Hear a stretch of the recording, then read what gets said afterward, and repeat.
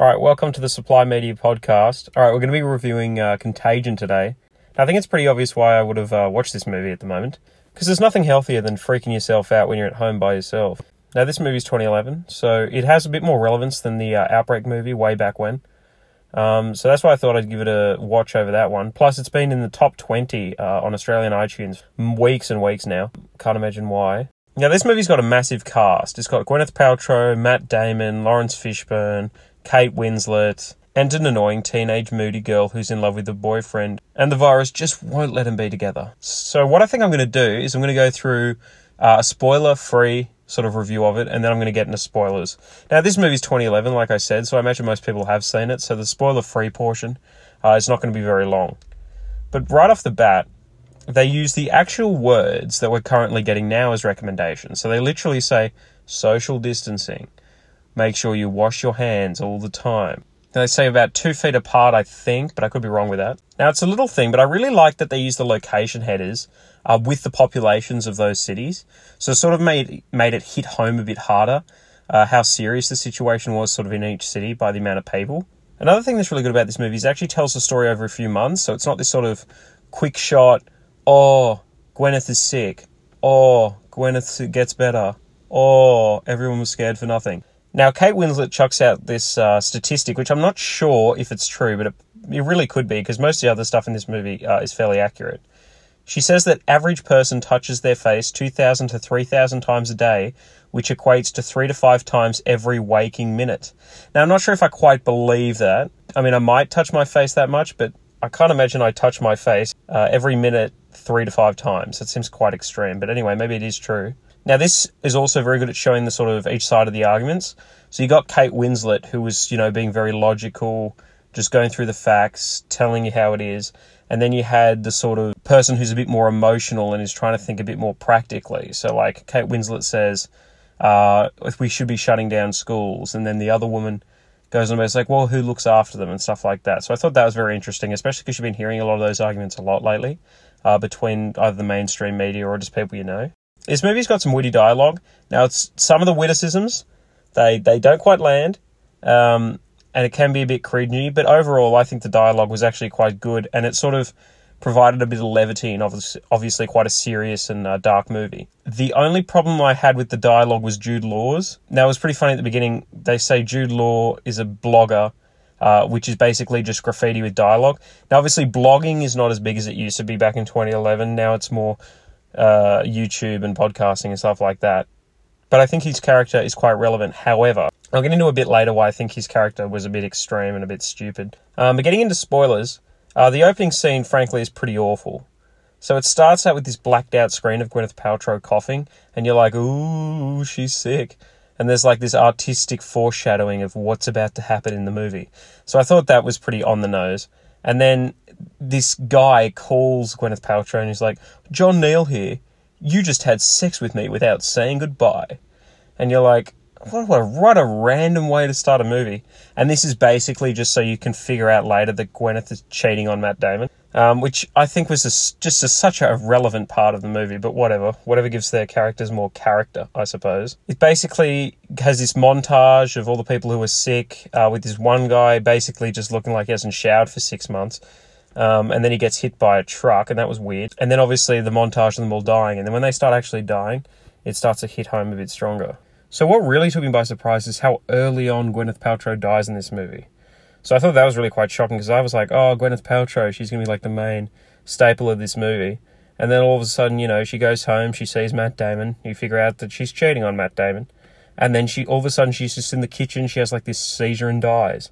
So that was pretty crazy, and I thought that was a really good way to start the movie, because so when you normally got sort of big star actors in movies, you're like, well, they're not going to die because they're not going to pay, all this money for someone who's going to be in the movie 5 minutes. But because this movie has so many big actors, and you had Gwyneth die so early, it was quite good because it made you feel like literally anybody could die. And that really is what happens, because Kate Winslet dies as well. And it was a fantastic scene when she first realizes that she's sick.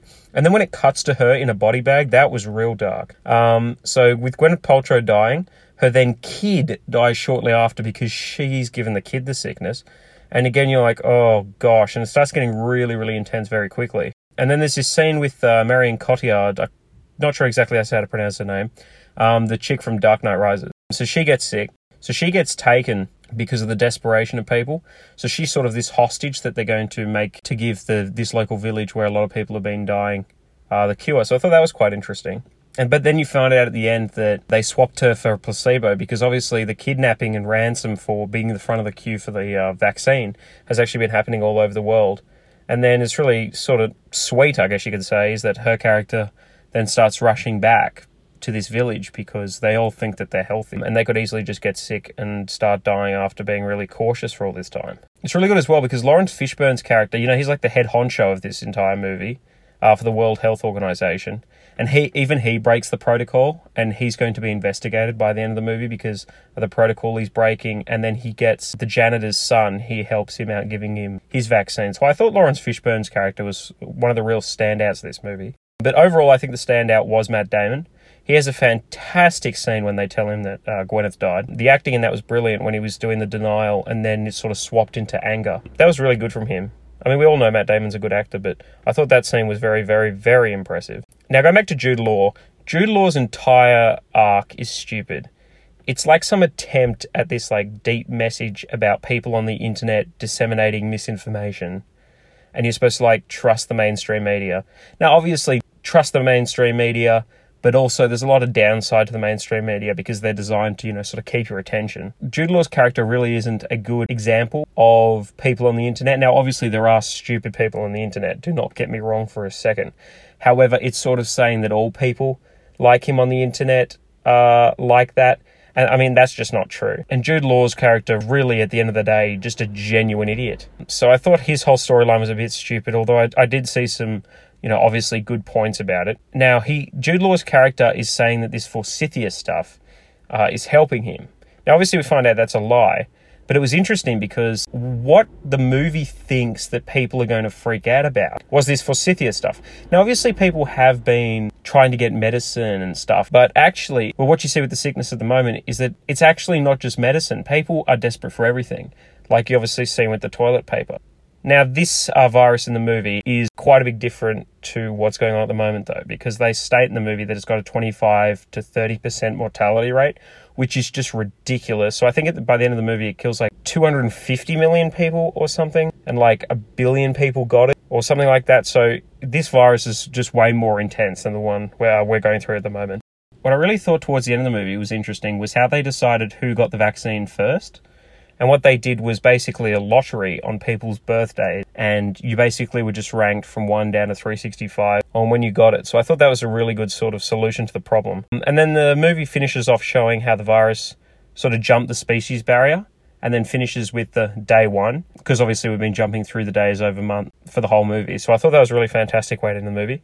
Now, overall, this movie's got some problems. This movie isn't high art. It shouldn't have won any Oscars. It didn't win any Oscars.